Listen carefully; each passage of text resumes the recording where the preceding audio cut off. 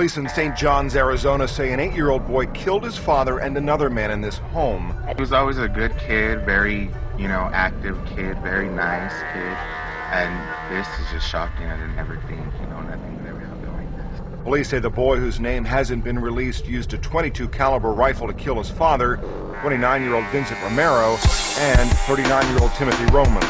There is premeditation in this. He's charged with premeditated murder, which means he planned it, carried it out methodically, and he was very skilled in what he did. His father was a hunter, so I believe the child was trained as a hunter. A local Catholic priest says the father had consulted him about whether the boy should handle guns. Romero was from a family of avid hunters and wanted to make sure the boy wasn't afraid of guns. Reverend John Paul Sauter says Romero taught his son how to use a rifle to kill prairie dogs. Police say the boy had no disciplinary record. They're also looking for what triggered the shooting. We certainly have to take a look at physical and emotional abuse. We have to look at it, maybe there was any domestic violence in the home that he might have witnessed, or if there was discipline that was given to him, maybe it was more stricter than it should have been. The boy had no record of complaints with Arizona Child Protective Services. On Friday, a judge ordered a psychological evaluation of the boy. Under Arizona law, charges can be filed against anyone 8 or older. My kids have played with him before. He was a nice kid, but we just didn't. I couldn't believe it. The police chief says officers got a confession. The boy's lawyer says police overreached in questioning the boy without representation from a parent or attorney and did not advise him of his rights.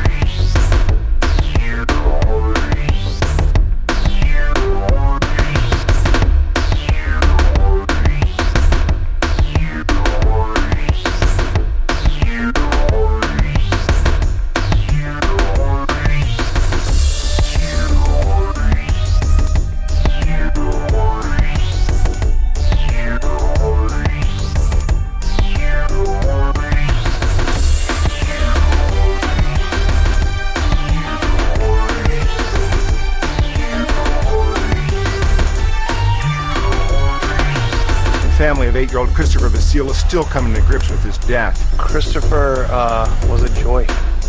Christopher was loved by all. He was funny, creative, adventurer. Vasile was with his father at this Massachusetts gun club Saturday when he was being shown how to use a 9mm micro Uzi machine gun. The weapon was prepared by the instructor. The 8-year-old boy took control of the weapon, and when he fired the weapon, it appeared that the recoil came up, the front end of the barrel came to his head and around, struck him. The boy was rushed to a hospital in Springfield where he was pronounced dead. Vasile's father was about 10 feet away, reaching for a camera when the bullet struck the boy.